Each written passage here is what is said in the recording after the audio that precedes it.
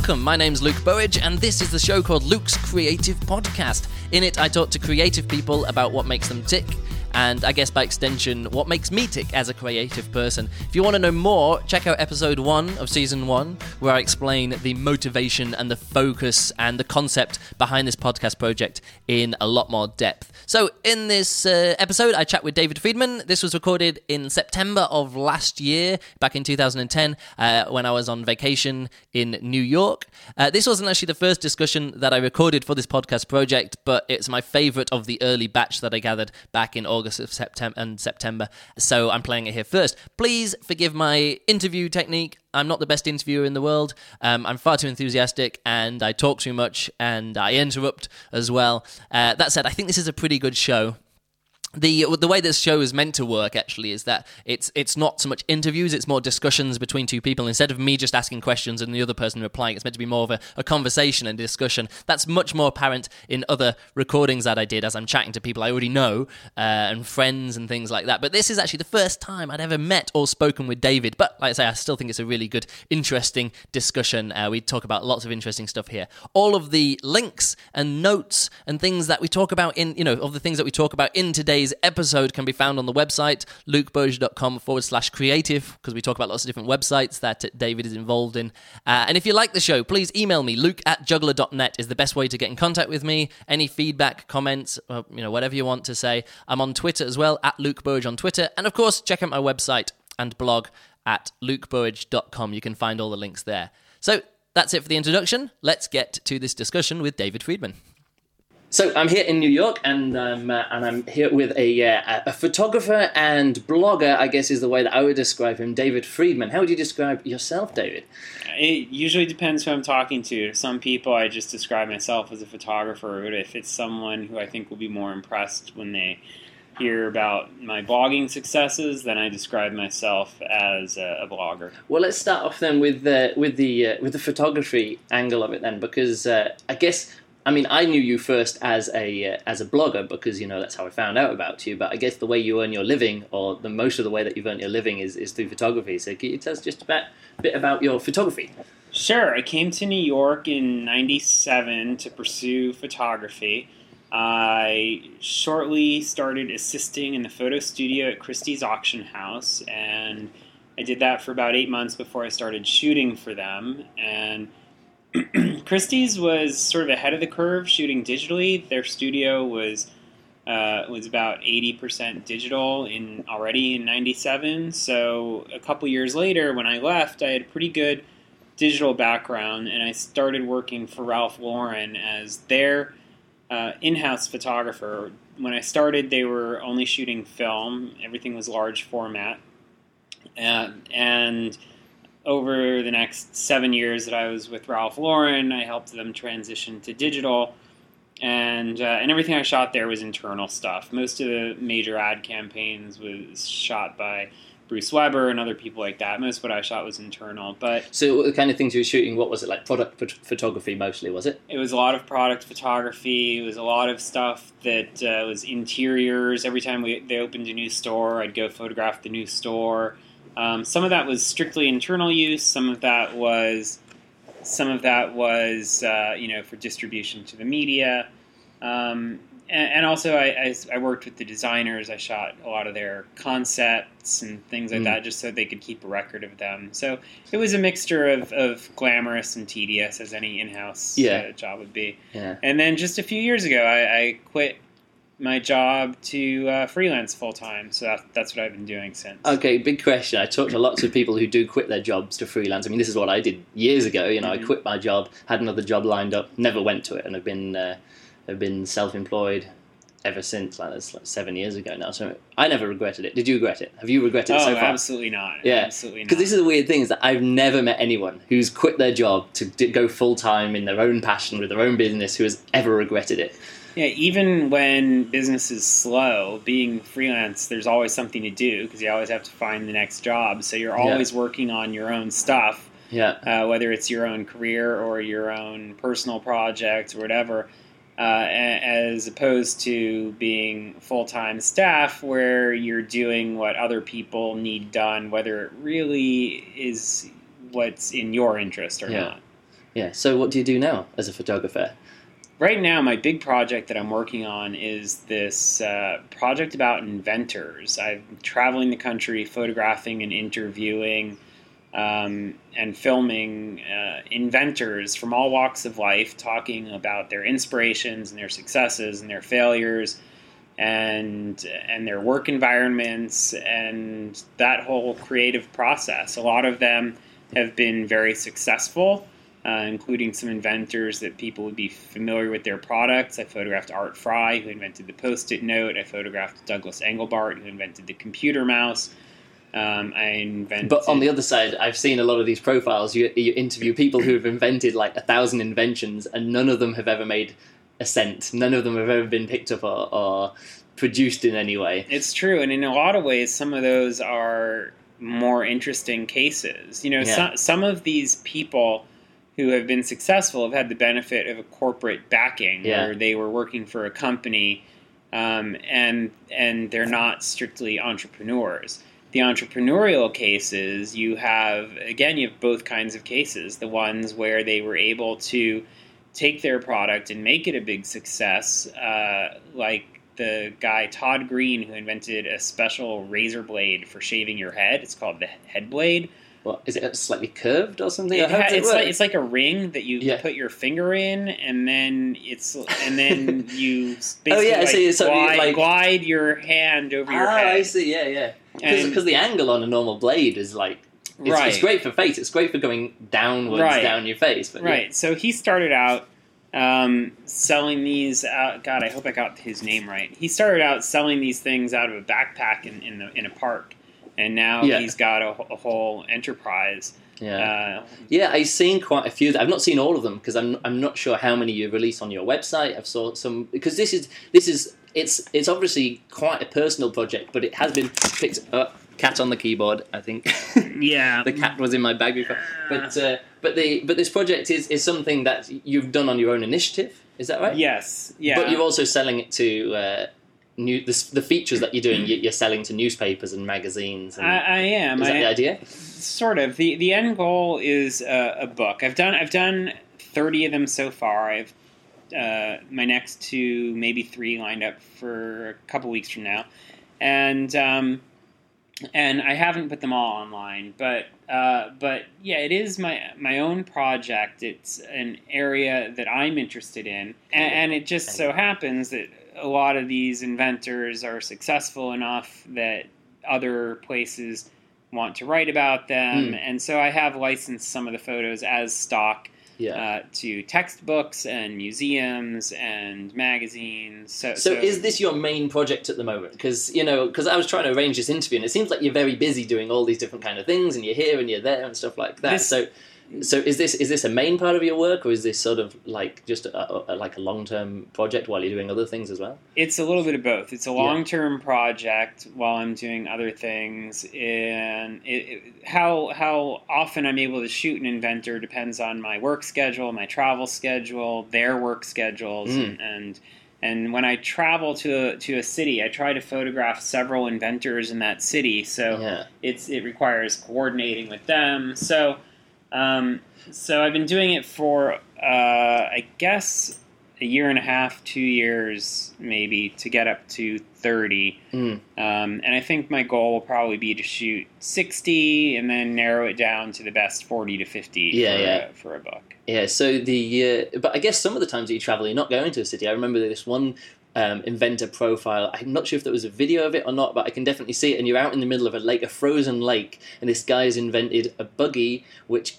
does it go out? It's a buggy that you drive out onto the lake, cut a hole in the lake, and then put your buggy over the top of it. But then it's also a safety thing, so it turns into a boat if the ice breaks, and it's got a cover on as well. Like, this is an amazing adventure for a very specific thing, which is just ice fishing. But you went out and had a go in this, did you, or what were you doing? Yes, this was it's called the Wilcraft. WIL stands for Water, Ice, and Land, because that's where this vehicle can go.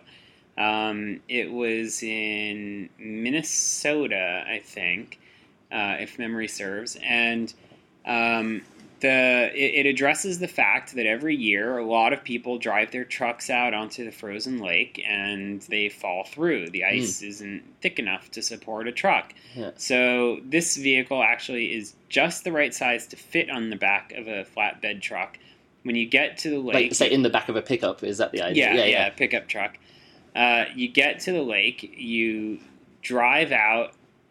So you're right. It looks like a little moon buggy. Yeah. So it's sort of like almost like a little golf cart as well, isn't it? It's sort of like that, almost that size as well. Yeah, you know? yeah. It's like a golf cart with the top down. Yeah, but then you can put the top up as well. You put the top up, so you drive out. You use the auger to drill the holes in the ice. You maneuver the vehicle over the holes, and then you lower it down onto the ice so air doesn't get in. But I do remember the video now. But you're sort of videoing this guy sort of driving out like onto the ice and stuff. But you did all of that, I guess, yourself as well. Well, I was there with him. Yeah. I let him drive the thing. But we went out to the frozen lake. I'd never been on a frozen lake before. Yeah. And it was a lot of fun. So that's one of the fun things about the project is I get to travel to places that I would never have gone. I never would have gone there. I get to do things. That's one of the things I love about photography. I get to do things and meet people that I wouldn't otherwise have occasion to meet. Yeah, I mean, I do the same thing. It's like one of my long-term projects. Well, it's not so much long-term. I started it around about 18 months ago, and because I travel a lot. I'm going to lots of interesting places anyway. But but I decided I'm going to do... I thought I'm going to do what that Matt Harding did with his dancing around the world, and I thought I'm going to do a juggling version of that. But of course, I know it was just going to be sort of quite derivative. Me juggling around the world is the same as him dancing around the world. But one of the main things that I wanted to do with it was actually to give me a bit of focus when I'm traveling, because often I'll turn up somewhere. And, like, I've been to Montevideo in Uruguay. I mean, people go, oh, exotic. It's like, yeah, but when you've been there 12 times, it's sort of like you're running out of things to do and see. However, because I came up with this project, it actually made me, like, when I'm working on a cruise ship, it'll actually make me get off the boat and actually do something, and I'll go and get a video of me juggling in this place, and then, I can, do these interesting stuff. And it was amazing. Like, the first time I turned up to Montevideo, I've been there loads of times before, and I could have just stayed on the ship, but I thought, no, I'm going to go there, and I'm gonna get a video of me juggling in this main square. And I turned up there, and it just so happened that was the one day of the year, this one Sunday, and they had the annual Gaucho horse parade, and suddenly I was there. That's and fantastic. Like 300 horse riders came through and paraded through the city, and I'd have never seen it. It wasn't in any of the tourist books, it wasn't in any of the information that they had on the cruise ship. The only reason I saw that was because it made me get off the ship, and this was sort of like right at the very beginning of this project, and I was like, this is going to work. And then time and time again, great. This project, even though I'm going to these interesting places, it makes me walk up to the top of a hill to get a good shot of the top of the hill, or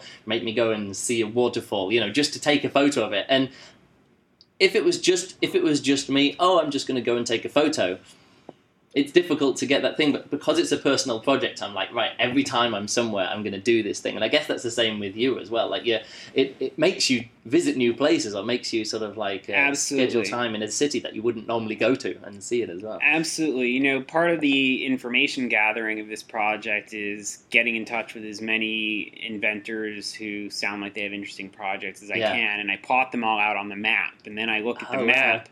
And I say, where are the most people right now? Traveling salesman problem. Yeah, basically. I say, what city looks like it's got the most concentration of virtual pins in my map? Yeah. And that I can Where drive. is it at the moment, then, do you think?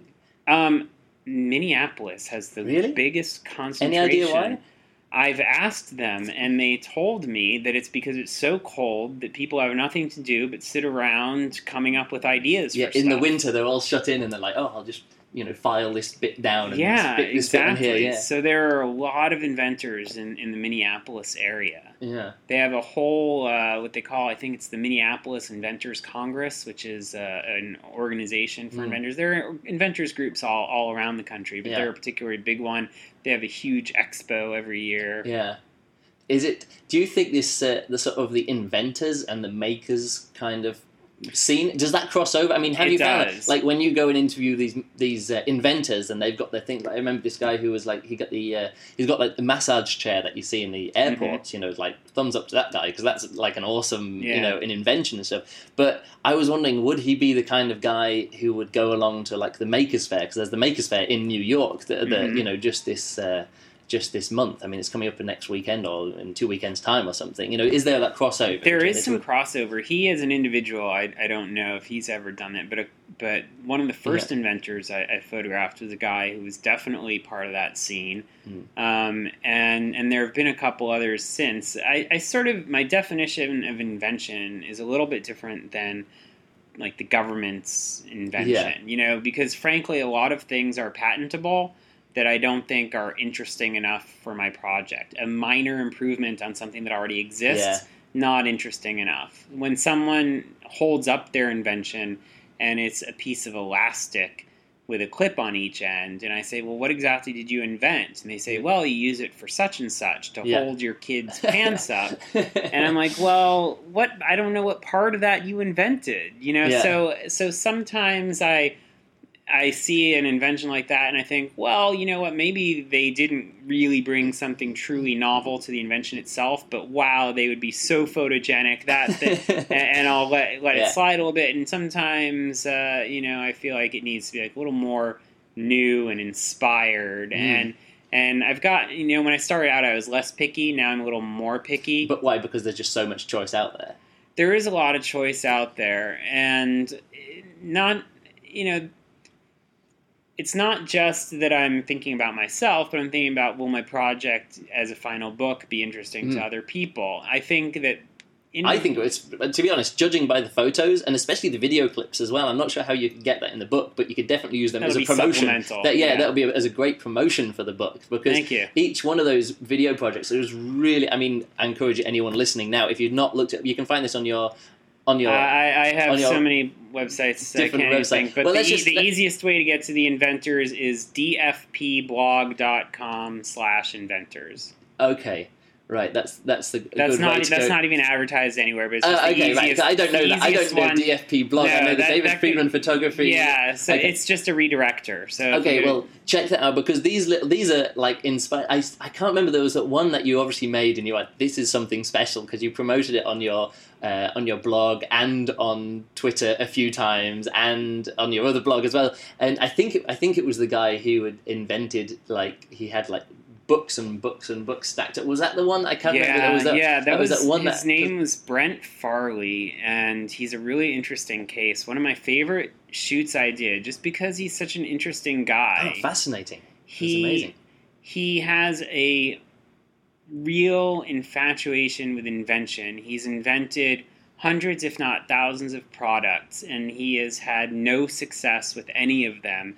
And a lot of them are ludicrously bad. That, like, in my opinion, who am I to judge what's going to be the next big thing? But I'm just going to say there's a few things that he invented that it takes like 20 minutes to strap them on. Or it seemed like that, and then what does it help you with? Oh, yeah, it helps with picking up this bit of sausage also. And it was just this... just this weird eating apparatus. What do you think? That he reminds me a bit of like a combination of Thomas Edison, who was a brilliant inventor, and Ed Wood, who didn't realize that his films were not very good. I feel like this man doesn't quite have the sense of which of his invention ideas are worth pursuing. Do you think that somewhere in those books, because he's literally got boxes and boxes of gadgets that he's made and stacks of books, do you think in there somewhere there could be that $1 million idea that... I think a lot of his ideas are clever, actually. Yeah. There are several that he showed me. Some of his ideas he knows. They're novelty items. And he describes them as such. And some of them he thinks could be the next, thing that'll make him $1 million. The first thing to make him $1 million, I guess.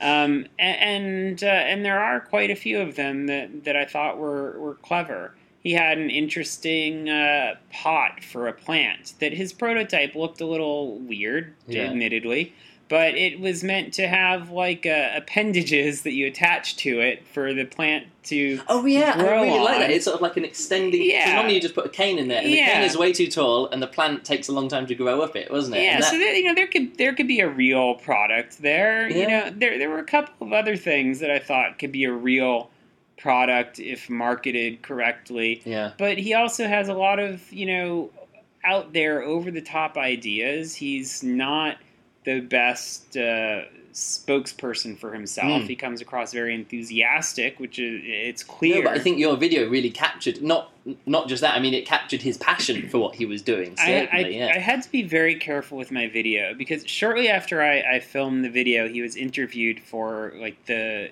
big industry magazine for inventors. It's called Inventors Digest, and he was not happy with how that article turned out because I have to tell you, he would be an easy man to make fun of. Yeah. And I didn't want to make fun of him because he's serious about what he's doing. Yeah, he has a sense of humor, but I don't want to mock him. No.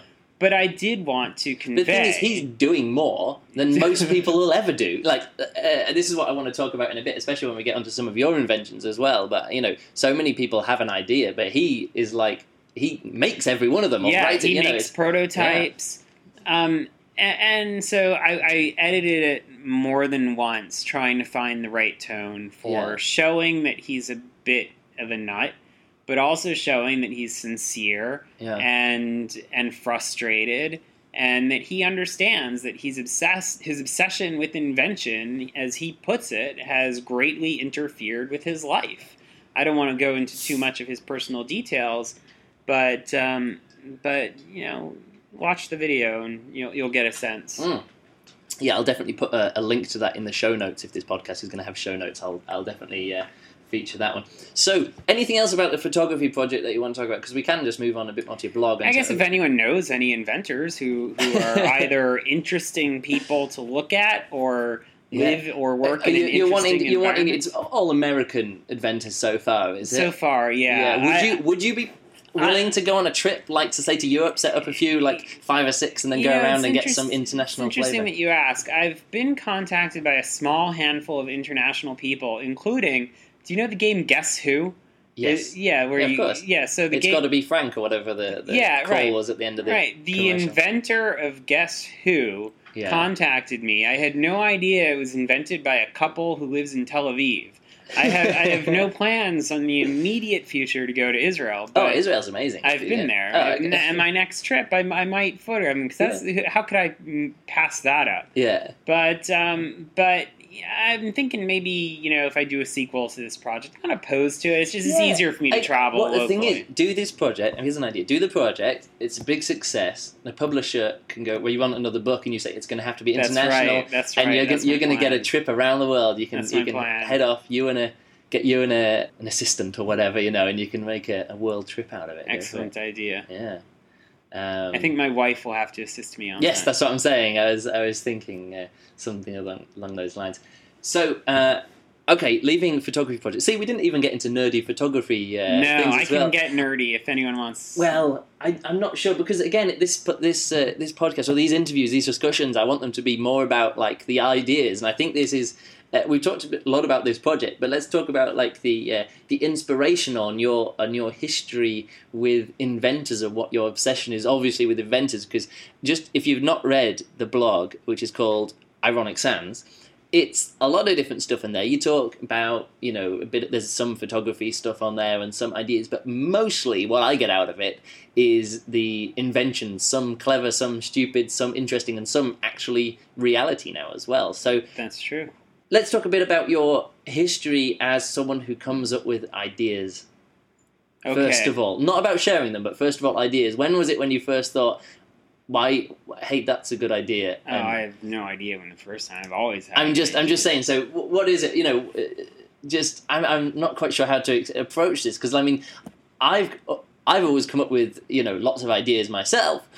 I haven't shared many of them on any blogs or anything like that. But when did you start writing ideas down with a view to maybe doing something with them in the future? I didn't start writing them down until I started the blog. Okay. Which was when? That was like what, 2005 or it was like 2006. I think it was 4.5 years ago. Okay, because I started reading pretty early on. It would have been like maybe 2006 I started reading your blog. That was probably about when I started. Oh, okay, yeah. I can't remember what the first big thing that you put on there was. I remember this thing with the Game Boy Color, the Game Boy camera, which took black and white photos and you made it color. I think that was the first thing that I remember seeing on there, which I realized other people were talking about as well. So, but maybe I didn't start reading them. Maybe I sort of read back a few pages on the blog or something. The first thing that I wrote that really had a large number of eyeballs. Well, first of all, once I started the blog, I was like, okay, I've got some good ideas. I can't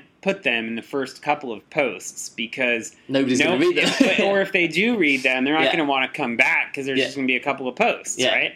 So I had some like sort of not amazing, but not stupid posts. Then I had like 10 or so. Then I had a good idea. Okay. So the first idea post that I... No, quick. Okay. First of all, before we get to the first good idea that you had on your blog, because I'm sure that's going to be a cool story, why did you start up a blog to share your ideas in the first place? Okay, that's... I mean, because this is a question that we can ask about all our different projects, but I think this will be quite telling with this one. Okay, so no one knows this. You're getting an exclusive. But before Ironic Sands, I had another blog. Yeah. I was very angry about the Bush administration's lack of critical thinking. So I started a blog that was a very angry, pro-critical thinking blog. That was the whole topic of that blog. Was listing logical fallacies. Yes, that's exactly what it was. Logical fallacies in the media. And I had a bit of a following on that website.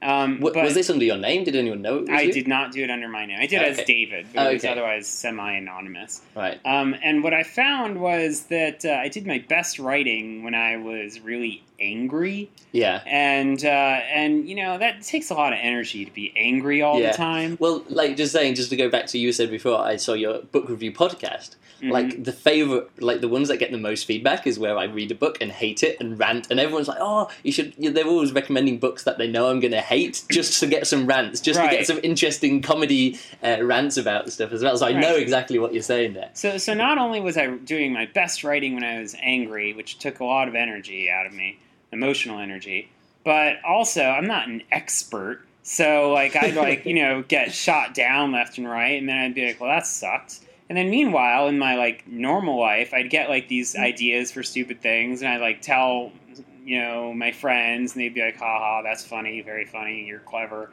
And I'd be like, I need to share this with someone. Who cares? I have an audience, but I was like, that audience is there to read about critical thinking, not and about political rants, right, not about my stupid ideas. So I was like, it was taking too much energy to get myself angry all the time. So I shut that blog down and I started Ironic Sands, which is a lot lighter. Yes, it's a lot lighter. I still, behind the scenes, do what I can to promote critical thinking, but it doesn't. It very rarely surfaces on Ironic Sands. Yeah. So that was why I started Ironic Sands. But it was mainly to share cool ideas, fun ideas. Yeah, just invention. fun ideas for things. That you would never.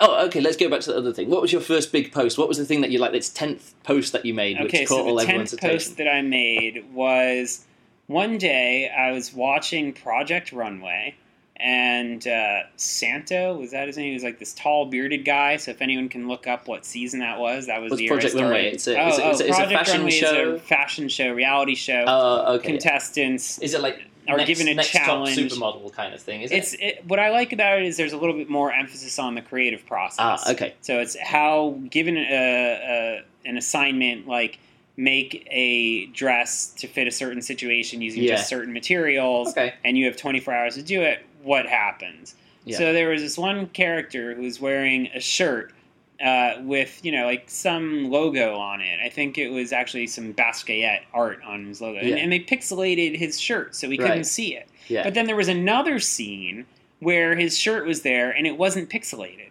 What I figured is some poor editor or someone whose job it is to edit, to pixelate the logos on people's clothing for reality shows missed it. Yeah. And I thought, why can't people just buy clothes where the logos are pre-pixelated? Specifically for when they go on reality TV shows. Just for when you go on reality TV shows. Yeah. So I thought, oh, that's a funny idea. So I made some, pixelated clothes. And then, there are all these, print-on-demand shops. Yeah. So I thought it would be even funnier if I actually made them available. So I went to Cafe Press and I put them up. You make whatever your profit is. So I marked them up $1. I didn't know what I was doing.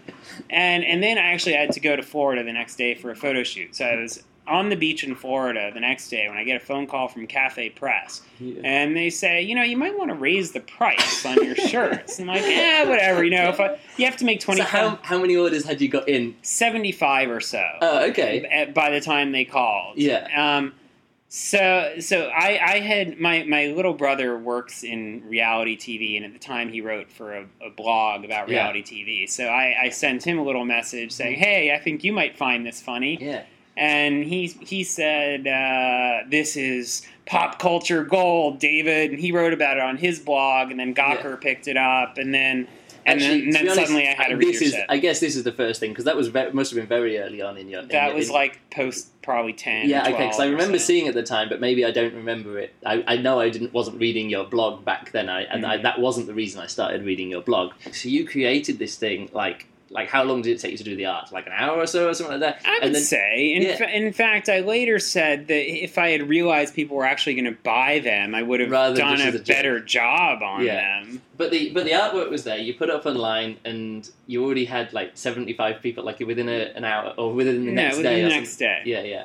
But so did that actually make you any money? I mean, was it? It did actually. Yeah. 'Cause, first of all, I was nowhere near my computer when they called, so I was like, I don't know what a good price is. How much can you raise the price and have people still buy it? So I said, if you remotely there can just raise the prices to whatever you think they'll sell. Like your average price on your yeah. And I was like, and then when I get back to town, I'll take a look. And like all of a sudden I made like $800. Nice. And I was like, I don't even know how that happened. That's pretty great. Yeah. It was in New York Magazine. Is it still coming? Do the people still buy them, or is that a fad that passed now or something? Well, that was a fad. Then I had to come up with my next big idea. So your blogging is sometimes profitable? I would say sometimes profitable, not. When I first started, I feel like it was more profitable. Maybe people were more willing to buy things. Although, honestly, I haven't really put up a T-shirt idea or anything like that in a while. So I would say it's occasionally But do you think if you made an Ironic Sans, if you actually put your logo from the top, if you put that I don't know why anyone would want that. No, I was just wondering. Because maybe they would. I don't know. I'm not sure. Thing is, I really enjoy your blog. Well, let me put it this way. How I discovered your blog was that I found it, and you're always putting up these different ideas. And lots of people talk to me, and they know that I do, that I know I'm a juggler, I put together new shows, but I also do writing, I do photography, I make music, and people read my blog, and my blog is very much a place for me just to share everything that I do. So pretty much everything that I do online, which isn't my other podcast, I put it on my blog. At the moment, it's pretty much just photography, because I'm on holiday, I'm traveling a lot, I'm just doing photography. But every time I have a video or do any writing or anything, I always put it up there. And so many people say, well, how do you have the time to do all of this? One of the main reasons is I'm a professional juggler and I only work a few nights a month. But the other thing is that I always feel like I'm wasting more time than I'm spending being creative or doing interesting things and actually working on projects. But then I see you and your blog and your multiple blogs, you've got all these other projects as well, and I have that same question of you. It's like, well, how do you have the time to come up with all these things? I mean, do you treat it as just as a hobby that you do in spare time, or is it something that you put time aside for? I mean, how do you keep on top of all the blogging that you do? That's a good question. I treat it as a hobby I do in my spare time, and the way I find time for it is I keep a list of possible post ideas, and then when I find myself with time to write a post, I consult the list and I look at which of these ideas matches the time and effort that I have right now to actually turn it into a post. And sometimes I'll be like, great, that's perfect. I can do that in an hour, and then I've done my post for this week, and I can move on. And sometimes I'm like, that's going to take like so long, and I'll work on it piecemeal over sometimes a month or two. I'll work on it a little bit, put it away, and then the next week work on it a little more. So a lot of the things that you do, you won't just state the idea. You have like a little graphic there as well. I mean, you just sketch them out. Because let me put it this way. I'm frustrated when I invent something because I can't share it very well because I'm not very good at drawing. Whereas you've got obviously this eye for the drawing, and you can just go, oh, I'll sketch this building inside out, or I'm going to sketch this, I'm going to sketch this, and you can just convey your idea like really easily, like the sundial clock that you came up with. You just sort of like scribble it like that. And actually, there's two inventions that you've done, which I invented in my own head beforehand. One of them was the mechanical sundial, and the other one was the art project where you write down the name. What you do, you get the little tag that you put beside the art project, where it says mixed media, David Friedman, this size or something, made in 92, and then you expand that and actually make it as it is on there as well. And that's an idea that I came up with years and years ago. When I saw it on your blog, I'm like, yeah, this guy, we're not on the same wavelength, but it's one of those things that you just But the thing is, you actually made a Photoshop version of that, and me, it was just in my head. Well, that's the big thing. First of all, so many things that I put up, a lot of ideas I get, I Google and find someone else had the same idea and already posted it. And then even if it's like on a teeny tiny blog that like 2 people have ever read, I'm like, it's out there already. It's not original. It happens frequently also that I'll post something that I didn't find on my someone, and like 10 people will be like, it's been done, man. You come up with something else, and then I'm like deflated a little bit. I'm like, it was so clever. I know it's a little bit too clever because then I know that happens to me all the time. I chat every day. Well, not every day, but most days that I'm online, there's this whole group of us who chat on a chat room. We've done it for like 10 years now in a row, and every time I come up with this idea, I'm like, check it out, and they're like, click, let me Google that for you. That kind of thing, and I'm like, damn it, But for you don't mind putting out everything like this. But I'm saying, for me, it's frustrating that I have all these ideas, but I can't share them. But you're fine about sharing them with and just working on these things and no return. I share my ridiculous ideas that it's clear no one in their right mind would or could ever execute. I also share. What are you talking about? You've come up with loads of things that people have executed. True, that's true. But I share, I guess, in a few different categories. One, ridiculous things that no one could or should execute, such as a giant building in Tokyo in the shape of Godzilla. No one is ever gonna do that. That's an awesome idea. A desk that you work at that has a glass top under which are the ant desk. Millions of crawling ants just to freak you out as you're working. No one in their right mind would or could. I guess they could. Yeah, it would be more of an art installation than an actual working desk. Right. So maybe you need a crazy building. Things like that. I know I'm not going to execute. If someone else wants to undertake it, that's fine with me. Yeah. Some ideas I get and I can execute. Sometimes a little work, and then I post it, and then I'm like, well, that was fun. Some things I'm like, if someone else. What do you get out of that? I mean, just as an example, you made this little what was it? It was the Mary Had a Little Lamb recording, and you explain this because you're going to explain it way better than I am. So one day I had this idea while watching TV, and I thought, wouldn't it be funny if when you change the volume, instead of actually just the volume changing, people go from whispering to shouting whatever it is that they're saying? And so I thought, well, that's a blog post idea, and then I thought, it would be even funnier if I could make something like that actually works, like a functioning prototype. Yeah. And then I thought, since like a lot of people were all infatuated at the time with what you can do online with HTML5 in certain browsers. How long ago was this? This was maybe a year ago or something. No, this was like 4 months ago. Oh, really? Oh, it's much more recent. I can't keep track of it. I have a terrible sense of time, so I have no idea. So then I thought, well, if I can do it in HTML5, then it's got a tech angle, and people will write about it as, look what this guy did with HTML5. Yeah. So then, like an idiot, I realized that this means I have to actually record myself whispering, talking, and yelling the same thing. How many, was it like 5 variations of 5? I think 4 or 5. Yeah. So it was like, Mary had a little lamb. And as you go up and as you press plus, it doesn't go, it goes, Mary had a little lamb. But it doesn't actually increase in volume. And this is the best thing. The volume is pretty much the same. Consistent. But it's just the intonation goes from this to something over here. Like I'm turning away from the microphone here. So, Mary had it. Yeah, it's a. Yes, I felt like an idiot recording it over and over and over, knowing the neighbors could hear me screaming, "Mary had a little lamb." I was inspired. I didn't know what to do. I was inspired by Thomas Edison's first audio recording, because this is clearly as monumental an occasion. Yeah. So that's the sort of thing that like I had to then figure out how to even do that. I'm not a coder. I can't code anything. But you obviously can do a little bit, because I've seen other bits of coding and stuff I that you can do. modify other people's code Yeah. to do what I want it to do, and I'm pretty good at doing it in like ridiculous ways. Like there was an idea I had where, all right, this might be too technical. I'll try to keep it simple.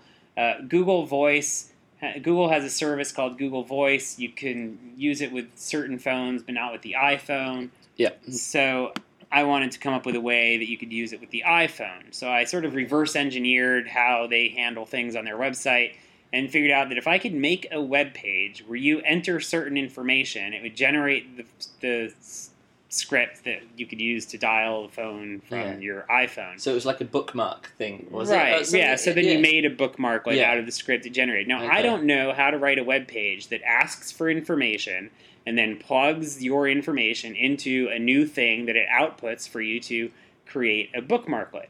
However, I do know what Mad Libs are. Do you have Mad Libs? No, I don't know. So Mad Libs are these silly games that you get, these books where there's a story, like, say, Mary Had a Little Lamb. Yeah. Except it's missing all the adjectives and Oh, nouns. right, okay, So then yeah. it says, like, give me an adjective and a noun and a name. So you put it those, and then it's like Luke had a, green sausage instead of Mary Had a Little Lamb. Yeah. So I found a program for that where it asks for... Mad Libs. Yes. So it asks for a noun and an bursting adjective. all of my preconceptions here, because I listened to the podcast, which is from the This Week in Tech network, which is the This Week in Google network, Yes. and they're like saying, "Oh, I saw this." They're going, "Oh, you can't use Google," and someone was like, and they're like, "Oh yeah, but there is this guy. There's this blogger who has solved that problem. And you just need to do this, this, and this, and you can go visit his website." Yes. And it's really funny because I think I must have been following you on Twitter at the time, and I remember you saying on Twitter, "It's like, anyone got an iPhone? Can you test this for me?" Yeah. and so and they referred to me as a coder, and I know, was like, and I just presumed you that, and you made the was it you who did the Twitter 140 characters thesaurus where it So I'll tell you that in a second. So the end of the Mad Lib thing is just that I took this program that asks for nouns and adjectives. I changed the text so it asks for your phone number and whatever, and then instead of outputting the story, it outputs the script with your stuff plugged in, and then you copy and paste that as a bookmarklet. So that was how I cleverly reverse engineered something, because I don't know how to code. The thing is you made it. Yes. And nobody else did. Right. So that was one thing. The 140 characters thing, I confess, was above my my sophistication level. I understood conceptually how it should work, but I elicited help from a friend of mine who actually is a coder.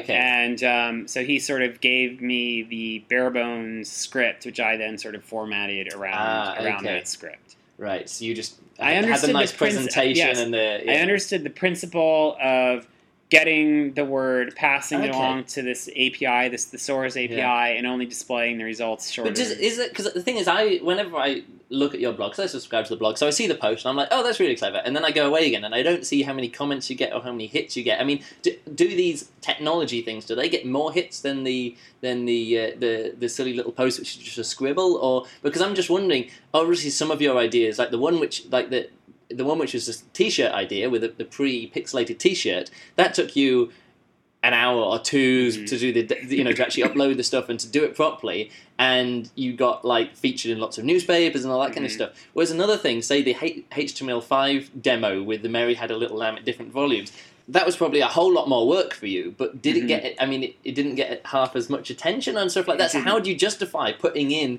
like days worth of work into a project, knowing that someone will look at it and go, oh, that's quite clever, and then just click on the next YouTube video that they come across? That's a good question. Sometimes I'm satisfied with someone saying, oh, that was clever. Like, I know that once you've played with the Mary Had a Little Lamb thing, there's only so much you can do with it. Yeah. Sometimes I see that as sort of some kind of conceptual piece of artwork. Yeah. But, it's like a statement about, media in a way. I'm not sure what the statement is, but it's like if you want to look at it that way, you probably could. So for me, that's just a standalone project. So you're correct that sometimes I spend a lot of energy on something. I'm like, this is going to be big, and then like I just see like my usual small bump in traffic anytime I post something. I'm like, why aren't all these people telling their friends? And sometimes the simplest things I post go huge. One example of that would be I came up with a new word. This isn't going to work in audio, so anyone who's listening, imagine this word printed out. The word is kemming, Keming, and it's a nerdy joke, but the joke is that kemming is a new word that is defined as the result of improper kerning. Kerning is the typography term for the distance between letters, and sometimes when letters are too close, they can be mistaken for a different letter. Yes. So if the R on the end and kerning are too close, it looks like the word kemming. That took me no time to post. It was literally just almost like a Twitter post. Yes, Twitter post length. Went huge. All of a sudden, people were saying, if you put that on a shirt, I would buy it. Well, okay. So then I put that on a shirt, and did people buy it? People... Again, you don't even know what's going to be successful in this way. Right. So, and I have to say, it's also available on a notebook, which I prefer as a product. It makes a great cover for a notebook. And also a mug. I like the mug, too. The T-shirt, I don't know. Oh, okay. I'm not saying... Because the thing, that's one of those things that I sit and go, oh, that's great. But then I don't see the whole media buzz about it or the references and because I'm not... Yeah. And I guess I'm not part of the typography world like you are. I mean, Ironic Sans is the name of your blog, so you obviously something...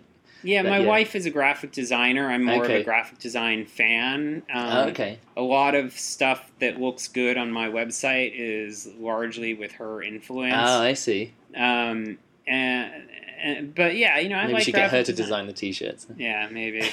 I should.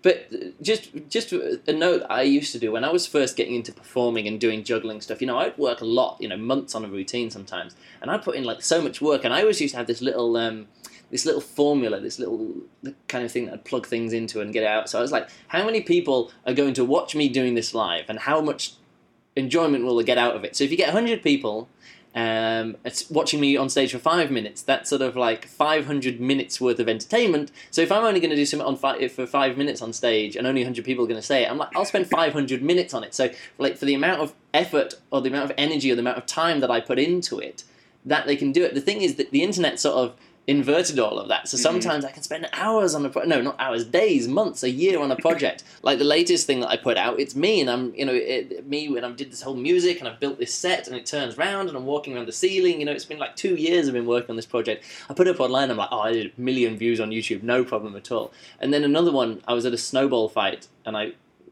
shot 30 seconds of this snowball fight, put it up. And that, like, in a day, got, like, 4,000 views because it was, like, this snowball fight in Berlin was so big. It was a news event, and loads of people went on YouTube and saw it, and I had, like, hundreds of comments on the same video that I put up on Facebook, and the photos and stuff were being used in different places and being swapped around and things. And I'm like, that video took me 30 seconds to... Literally the amount of time for me to press go to stop, and, I captured something there. And another thing that I've spent literally years of my life on, and... It doesn't get the same thing, and that's the weird thing that it's always hit and miss. You never know what's gonna. That's true. I will say that sometimes I'll spend a lot of time on a project even though it's unknown whether or not other people will like it.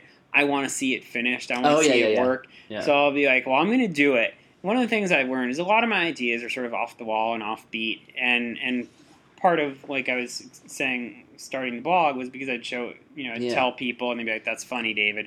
What I found is that there are enough other offbeat people out there that someone else is going to appreciate it.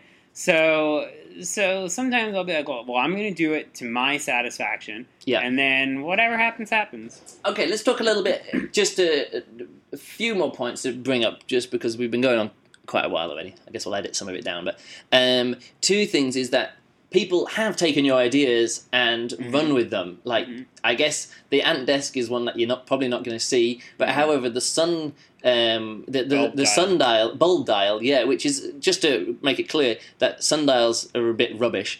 But a pole with a light on a moving platform that rotates around the pole casts a shadow. And you can actually keep proper time with it and tell proper time. And actually, a few people have made this now, hasn't it? There have been some variations. Yeah. What are some other things that people have actually made, that you've put out there and people have made? Well, first, let me just make clear that the bulb dial clock, incidentally, is available. Go through. It's as a kit you can build yourself. Yeah. With a soldering iron, comes with wonderful instructions, and it's made by the Evil Mad Scientist Labs, and you can Google them to find their website. And they're wonderful people who had no legal obligation to say, David, we want to, give you a portion of the proceeds, but they do. Right. When you come up with an idea for an invention, you have a year from the time that you make it public to patent it. Right. In the United States. After that year is up, if you haven't patented it, then it basically becomes public domain. Somebody else can't patent. No, they can't patent it. Right. Okay. They can make a variation or an improvement and patent it. I'm not a lawyer. This is just my understanding. They can make a variation or improvement to patent. But so it was actually just over a year when I first heard from them. It was beyond anything. But also, a patent takes a lot of money. Yeah, a lot of time. And lot of time. And what I've learned from dealing with all of these inventors is when you have a product that you want to patent and turn either into a product yourself or license to someone else, you should expect that to be your full-time job. Right. So if I'm not willing to turn bulb dial clocks into my full-time job, then there's no benefit to me to patent it. Yeah. So then my options are, never tell anyone my idea or put it out there. And if someone wants to build it, that's cool. That's awesome. And so if I feel so strongly about it that I would feel cheated if someone else made it, I would just not put it on the blog. I'll hold on to it. So do you have ideas that you think maybe one day you'll do it, or do you share There are a couple. Yeah, because I was thinking this is the thing that I wanted to get to is like, are you afraid of people stealing ideas? But I guess if you value it enough that you're afraid for someone to steal it, you're going to keep it to yourself anyway. You're not going to share it. Yeah. There have been times where someone has taken my idea and done something with it and not given me any credit as an inspiration, and that's more bothersome. Yeah, I remember one time I didn't see it at the time, but you, I think you mentioned about on one of your blogs, I can't remember, on Ironic Sands probably, is the little president, wasn't it, that you had Little Clinton, and a long time ago, before Ironic Sands, I made a standalone. Before I had a blog to put my funny ideas, I was making standalone websites for different ideas, and one of them was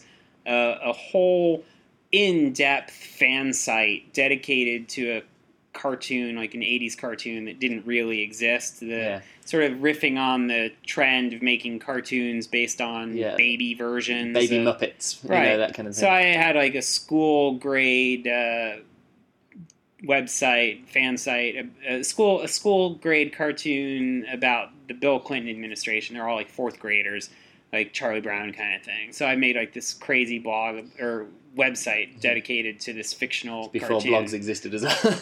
and that was a big hit. And then several years later, there was an actual show produced that was the same, pretty much the same concept, but with the Bush administration. It's an obvious enough concept. I didn't really think that this guy like stole it from me or anything. It was just mine was called Lil Bill, his was called Lil Bush, or it was like. But a lot of those are just like obvious ideas, and I don't have any ownership of an idea like that. I only have ownership of my particular execution of a particular idea like that. And the thing is, I was talking to this 2 nights ago. I was at this juggling meeting, and I was talking to this juggler who's obviously... I have no stories that begin with that. I know. It's really strange when I say this. There's lots of juggling clubs in New York.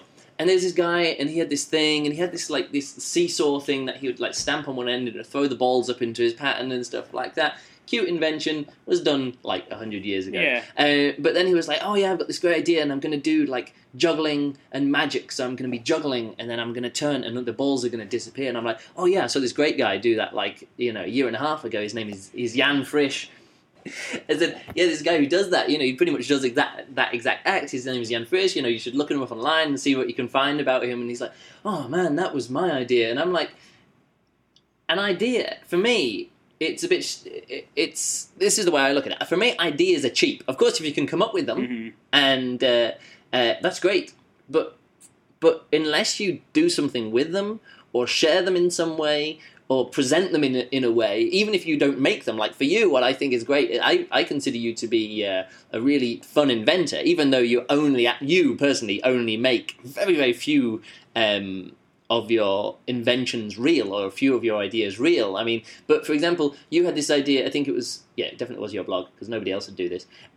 You said, okay, I'm in Times Square, I'm going to take a photo of every billboard in Times Square. Yeah. And it's like, why did you do that? But the point is, you don't need to explain it to yourself, but for me, that's a cool project, and anybody could have that idea. Probably 20 people who go through Times Square every hour would go, I'll take a photo of every billboard here, but nobody does. But you did it. Yeah, I did. You know, and I think that's a really important thing. So many people can come up with the idea of, the thing that I mentioned before, how about taking a black and white photo with a Game Boy and then making it into a color photo. I actually saw this guy who did that. He went around Russia 98 years ago and did the same kind of thing. And color photographs from back then is like, you just don't expect it. It's amazing. Whereas he was doing that same thing. I'm not saying that your idea wasn't clever or wasn't interesting, but the point is it stood out because you actually did it. Yeah. You know, probably loads of people could have the same idea of going, I've invented this and I've invented that and I've invented this, but it's actually the presentation of it and the and just the execution of it is actually what makes that idea valid in some way. Yeah, often. I mean, I can once a year or so, I'll go through my list and I'll look for those things on my list that I'm not going to get around to executing even enough to be a post. Yeah. And I'll just lump like 5 or 6 of them all They're some of my favorite posts. Because I don't think it's enough to just say, here's an idea, without at least having a drawing. Yeah, and that's why it gets to me, is because I'm not very good at drawing. I can't present the idea. I could just post my list as it is now, but without turning them all into proper. But for me, this is the key thing. That's not being creative. If all you have is a list of ideas, there's no creativity there. The creativity is actually where you get an idea and you execute on it in some way, implement it in some way. And this is I think, the difference between someone who goes, I've got an idea for a story, and for someone who actually writes a story. And again, some of the greatest inventors, are science fiction authors who go, right, here's this idea, here's that idea, and they, just by presenting their idea in a book or in a fiction, even if it's in a fiction, they invent it in a way. Even if they haven't come up with a mechanism, like Arthur C. Clarke invented. Well, he didn't invent the Clarke orbit. He didn't invent the geostationary orbit, but it's known as the Clarke orbit now because he's the guy who went, that's the best place to put satellites. Right. And I remember looking back through these ancient textbooks, and it says, one day, planes will fly high enough and we'll be able to bounce the radio signals off these planes. And I'm like, wow, Arthur C. Clarke hadn't written about, he hadn't done his papers about this. Although those ideas that he presented, it wasn't in a science fiction form first. He actually wrote them about them in technical documents. But the idea is that you've got someone who's got a creative mind, and by including his ideas in his fiction, or any science fiction author, in fact, any author can include these ideas in their fiction, it takes on a tangibility which can then be referenced by other people. Like for now, when someone comes up with another idea, like of yours, you can say, that's on my blog. Whereas when I had the same idea that you put on your blog, I was like, oh man, that was in my brain for like 4 years. Yeah. And there's nothing there. There's nothing creative about having an idea in your brain. Do you have any ideas about that, or don't you think about things in that way? Because I'm saying there must be a reason why you put the work in to do it. I mean, it's a cool blog, you get your geek prestige and all of that kind of stuff, but is there something that you have to make it tangible for it to... It's just an outlet. It's just an outlet. Yeah. It's sometimes I get an idea and I think, it's a shame to not share it with someone, whether it's an obvious idea that other people have had or not. If it's an idea that I want to share... And, and I think there might be someone out there who would get a kick out of it. I'll put it on the blog. And that just gives, you say that ideas are cheap, but... No, I wouldn't say cheap, but... What word did you use? Easy? I don't know. Easy, well, not perhaps. Easy, but there's so many people can say, I'm going to come up with an invention I'm just looking around to make opening blinds easier, But then you've got some blinds here, which... is just folded bits of paper with a peg at the bottom. Now, anyone can come up with an idea of going, I'm going to, wouldn't it be cool if I had a peg to do it? But here are actually some blinds with pegs on the bottom, and you just fold them up a bit more and you put the pegs on. I mean, it's not that practical, but it looks pretty cool. Well, But do you understand what I'm saying there? There's actually someone could come up with the idea but not do anything with it, but then somebody could actually cut the piece of papers out to the right size to fit the windows and then use some pegs to do it, and suddenly the idea becomes, I think the idea valuable or worth something in a way, rather than just... It's true. I would say that the idea is worth something even without the execution, because there's a mental process that gets you to the idea. I think that a lot of my ideas are born from, and I think ideas in general and creativity in general is born from connecting two things that seem unrelated, or that may not be immediately obvious how they're created. Like an ant farm built into a desk. Those are an ant farm is one thing, a desk is another. You combine the two. Yeah. And I think that just even coming up with ideas and keeping a list of them is a creative process. Even if you don't execute them, it just can exercise your mind and be just helpful. No matter what your creative outlet that you do execute actually is, whether it's coding or writing fiction or anything else. Yeah. So I think that there is value to the idea alone. Yeah.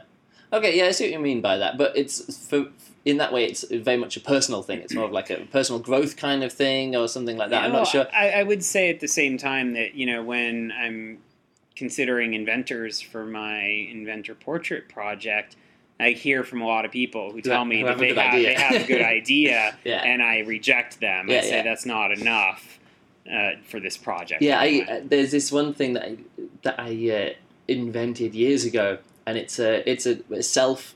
For when you go into men's toilets, the idea is this: you go in there, and nobody ever lifts the seat up for when they just need to go for a piss, and so they leave it down and it gets covered. But then but when you want it down to sit on it, your body weight can keep, can keep it down there. So the idea was to have like a spring-loaded or counterweight toilet seat, so when you don't need to sit down on it. So when up is the default position. Up is the default rather than down is the default position. That is like genius. It's a great idea, and I had this idea years and years ago, and then earlier this year, someone said, "Oh yeah, I saw there was I think it was some toilets they wrote about it in Switzerland, and they've done that idea now." And I was like, "Oh man, that could have been my big idea."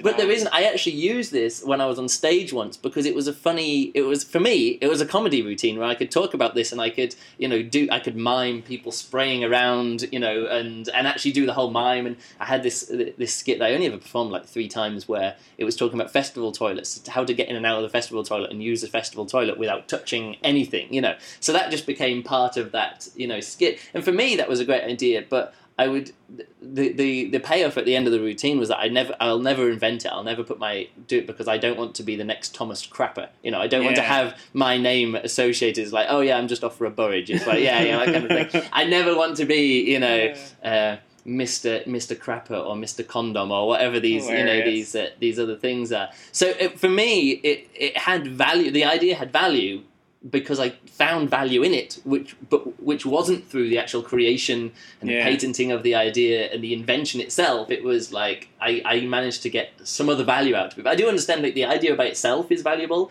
I'm saying without developing it in some way, without presenting it in some way, or maybe not even presenting it, without creating it. And so I don't know, but I think that's where creativity lies, is in somewhere in the execution of an idea, not even to completion, not even, but to where it's complete for you. I think this is what you said as well. I do something until I'm happy with it, and then share it. Yeah, well, sometimes I do something until I'm happy with it, and then I think, okay, now I want to share this, so now I need to make it pretty enough to post online, and that's when I have my prototype and I ask my wife, what can I do to make this look better, and then I post it online. She says more kenning.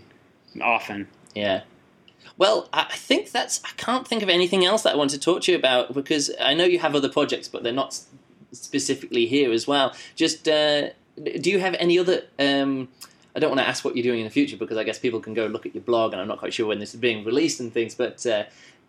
is there any other kind of projects that you would like to work on, maybe another photography project after the inventors? Because we've obviously been talking a lot about invention, and this is why I picked up on that, because you're doing this photography project about inventors, and yet you are obviously an inventor in your own right as well. But do you have anything other than Inventors which you'd like to do, like a longer-term photography project about? I actually do have something in the back of my mind. I don't think it's probably too early to talk about it. Because I think it's a good idea. I have to figure out exactly. And you don't want anyone to steal this one. I don't want anyone to steal this one. And I still need to figure out exactly how I'm going to do it. I can see it going a few different ways. So instead of being vague about it for too long, I'll just leave it at that. Okay. I'll tell you, I do have one other project that I'm really into these days. Oh, okay. Yeah. And that's yet another blog. Yeah. It's called Sunday Magazine. Okay. Have you seen it? Yeah, I have. I don't have time to read it all because, like I say, I don't know how you have time to read and research this all. But it's, I guess it's one magazine per week or something. It works. Yeah. out. Well, I can tell you. Oh yeah, tell the idea. Tell the listeners because they won't know about it. The idea is that every week I post the most interesting articles from the New York Times Sunday Magazine that were published exactly 100 years ago. To the nearest Sunday, Yeah, to the nearest Sunday. So just like today, the New York Times Sunday Magazine is full of science and, human life stories and crime, true crime, and things like that. It was the same way 100 years ago, but with the perspective of history, oftentimes they're either fascinating because we can see what happened to the person in the story or whatever after that, or they're just bizarre that was really like a topic of conversation. And so I find that fascinating. And I post about, I don't know, anywhere between 4 and 8 of these a week, I would say. See, that's way too many for me to keep up with. Pretty much I read the ones which you also mention on Twitter or something like that. Because if you put it on Twitter, I call out the most interesting. So some of the fun ones is like there was one about telegraph operators, and they had their own text speak. Yes. So instead of saying LOL, they went ha, and they had their own ways of communicating with each other. Morse code for ha ha is pretty short, compared to like the Morse code for LOL. Yeah. So, but they had like this is when they were chatting with each other in between sending paid customers. So that was a fascinating one, and there was one of the most fascinating ones for me was like the Meta article that you found where two people were it was like in a sketch, and two people were discussing what people in 100 years' time would be talking about when they were looking back at that magazine, and you're like, oh shit, that's me. Now that's what I'm doing. Yes, they were discussing whether or not anything in 1910 is interesting enough that 100 years from now people will read it. Yeah, and they're like, oh yeah, because everyone will be talking about the Wright brothers and their plane and things like that. Yeah. And I was like, I'm talking about that. That's me. This article was written about me. And I'm like sitting in the microfilm room at the New York Public Library. I'm like, it's me. I'm reading you. Yeah, so it is a great project. This is just like you say, I don't know how you have time to do all of this, but I guess that's more of I can tell you my secret. What's that? Well, unlike Ironic Sands, where I have to work on it every week, someone already did the work 100 years ago, so I can set up the next, 2 months worth of posts. Oh, so you can, in a day, you can collect everything together, schedule it, and then it goes out. Not in one day. I collect it together, and then it takes me about 2 hours to write 1 week's worth of posts. So if I'm willing to spend 6 hours on it one week... I mean, for most people reading this, like, well, what do you get in return for? I mean, for you, it's fascinating finding this stuff, but you're like, there's so much curated information out there on the internet already. Can you not, like, let someone else curate it for you? Do you have to be doing all the primary research? If someone else curated this for me, I would read it. I curate it. I don't know who's reading it, but I'm like... I mean, do you get good readership with this? Is it not as high as Ironic Sands? Okay. But I also have only been doing it for a few months. Oh, yeah, okay. And the fact is, I find it really interesting, so having the blog gives me a reason to go back to the library every 3 months and like read. I mean, I'm like, I had no idea that there was another couple in Abraham Lincoln's box the night he was shot, and whatever happened to them. Yeah. Their story is tragic. I read that one as well. Yeah, tragic. This other couple, scarred by this terrible night at the theater. They were a young couple, and they were in love, and they got married, and then like he became insanely jealous of her and killed her, and then he was put in an insane asylum, committed suicide himself. I wouldn't have known that if I wasn't doing this project. But even at the time, that was not ancient history, but that was current history, basically. It was like they were looking. It's like, oh, the last person. The last person from Lincoln's box just died. That was it. Back on what the So tragedies. it was a look back over 40 years up until that point, or whatever it was. Yeah, so I find stuff like that, and I wouldn't find it otherwise. Yeah. And then when I find it, I'm like, this is, as long as I did the research to find this, I might as well share it. And it doesn't fit in Ironic Sands. Yeah. So I was like, well, I'll just start a new blog, and I'll just put them there. And well, this is the weird thing is actually, it's a parallel to actually what we're recording now, this podcast. This is, for me, is one of those times where I'm like, I know it's like a different project. It's not going to, maybe it'll go be part of my blog, probably be a different blog, I'm not quite sure. But it's like, I keep meeting really interesting people. Like, 2 days ago, at the same juggling meeting, there was a guy there, and he mentioned something about designing a logo on a shop. And I was like, so you design logos? He said, yeah, I design lots. I did, like, the History Channel logo, all these other TV stations logos. I did this, I did that. The one he said is, like, the one that lots of people know is the Advil, which is some, headache pills and stuff like that. He did all these logos, and he's known as, like, this logo guy, especially TV logos, if, like, someone in TV. And it was great just chatting to him about that. I know nothing about logo design. Literally, I tried to design them, but I generally stay away from logos and just go with a word or something, But it's one of the. A word can be a logo. What's that? A word can be a logo. Yeah, exactly. But it was funny talking to him about this. We only chatted for maybe like 10 minutes, 15 minutes. And I was just like, oh man, this would be really great information. It's like, if I was having if somebody else did an interview with this guy, I would find it fascinating. And that's just part of a conversation that I was having. And I was like, oh man, I should get my iPhone out and just record this interview now. So again, this is one of those things that I'm doing now. It's because I have conversations with other artists all the time about creativity, about art, about putting together shows and blogging and inventions and stuff like that. And so for me, this is just a way that I can, if somebody else was doing this, I would listen to it or read it. It's a great project. I'm definitely going to listen. Oh, well, okay. Well, to myself, because I'm vain. You'll listen to one episode at least. Anyway, that's right. Anything else you want to say, or was it just the Sunday magazine project? I don't know. There's probably something else. Check out this blog, and I'll put links to all of your different projects or that's anything probably that I the remember. best way. Look at my blog, well. follow the links. Okay. Waste your morning going through my archives. Well, David from Ironic Sands, etc. Thanks very much for this great interview / discussion. My pleasure. Good stuff. Stop now.